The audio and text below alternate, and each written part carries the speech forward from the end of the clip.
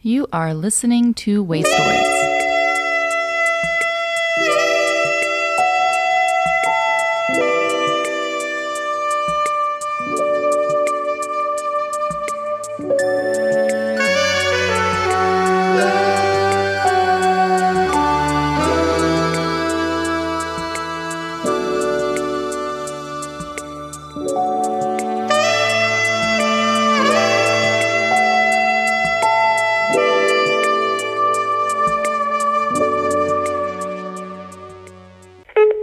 This is John Vanderslice answering your questions from the 1-877-WASTOIDS hotline.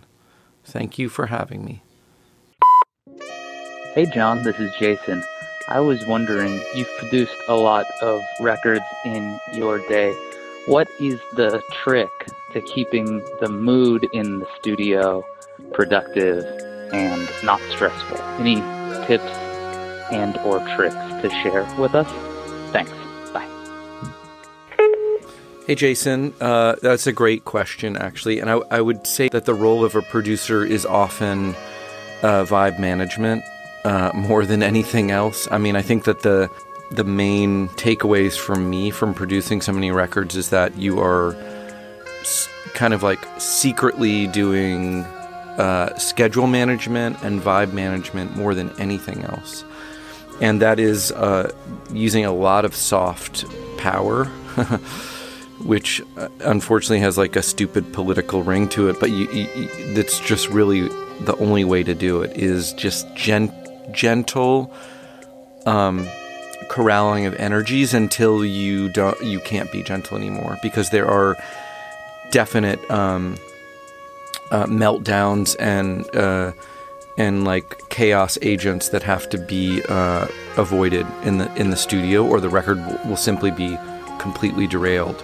So I think I don't know, like I think like watch a video from like an FBI hostage negotiator and like take tips and tricks on how to like to deal with strong-willed people and lots of narcissists too. But it's a great job. Thank you, Jason.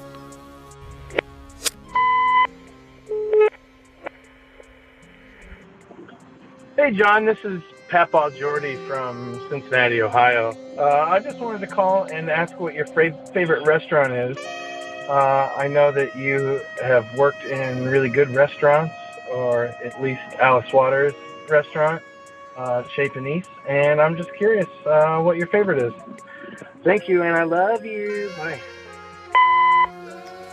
Pat, thank you for the question. So close to my heart. I did work at Chez Panisse for 5 years in Berkeley, a legendary kind of farm-to-table restaurant that's credited with inventing California cuisine, or at least having a part in kind of crafting the story of what farm-to-table cooking can be.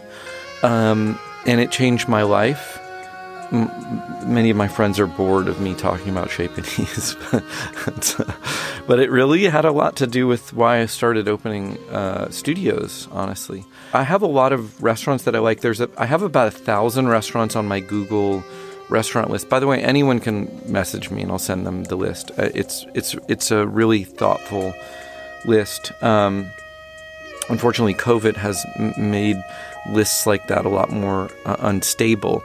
But there's a restaurant in North Cincinnati called Morsel and Nosh. It's a Jewish deli that I think is extremely good, like really worth going out of your way to visit. I had just an incredible meal there a couple years ago when I was touring. I live in Los Angeles, and I think LA has really been hit hard post-COVID. I think food here has gone downhill, but there's still a lot of great places to eat, especially to the east in San Gabriel Valley. One of my favorite restaurants, and one of my partner's favorite restaurants, Maria Brand, is a place called Lasita, Lasita. It's a Filipino restaurant in Chinatown, and it's about 10 minutes away from us. And they have like an extensive natural wine selection, and it's very like casual in a way where you order at the counter but then sit at these comfy booths. So it's kind of, for me, it's in the perfect spot where it's not like a really uptight, theater-driven restaurant, and the food and the cooking is just so sharp and interesting and fun. And so that's a big date night place for us, and we're going to go there this Saturday night on a date to La Cita. So if you're in LA, you got to go there. Thank you, Pat, and you should try Morsel and Nosh. It's really good. Thank you. Bye.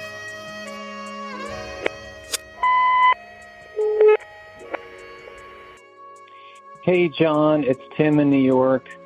You're a well-traveled individual, and so I'm looking for travel recs. I'm heading to Japan. You have at least a couple of songs that name-check the country. Your line about window seats on bullet trains is echoing in my brain.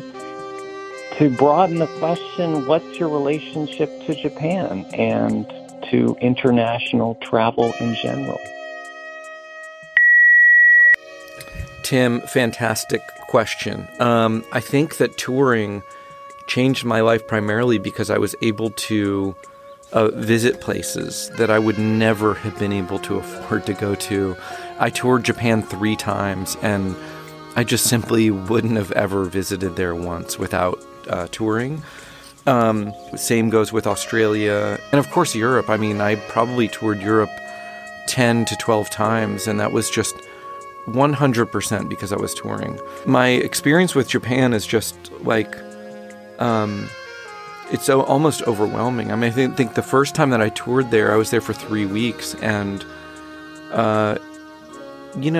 travel's supposed to crack these like broken systems in your brain, or maybe just these like looped way of thinking about your own life. And going to Japan, it was just the most kind of like different place that I'd ever been to, and I had been to places that I thought would be more like new to me, and that was the newest and most shocking. It still is. I've been there 4 times, and like every time I go, there's a separateness to Japan that's just like, the signage, the color palette, the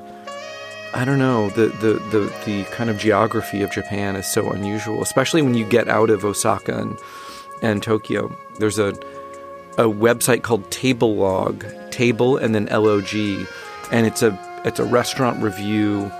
So it's like if Yelp wasn't a scam, that's what Table Log is. And there's like really beautiful, detailed information on some of the best restaurants in Japan, and it's, food is so specialized in Japan that you need a friend. You need a helper. So I highly recommend that. And thank you for the thoughtful question.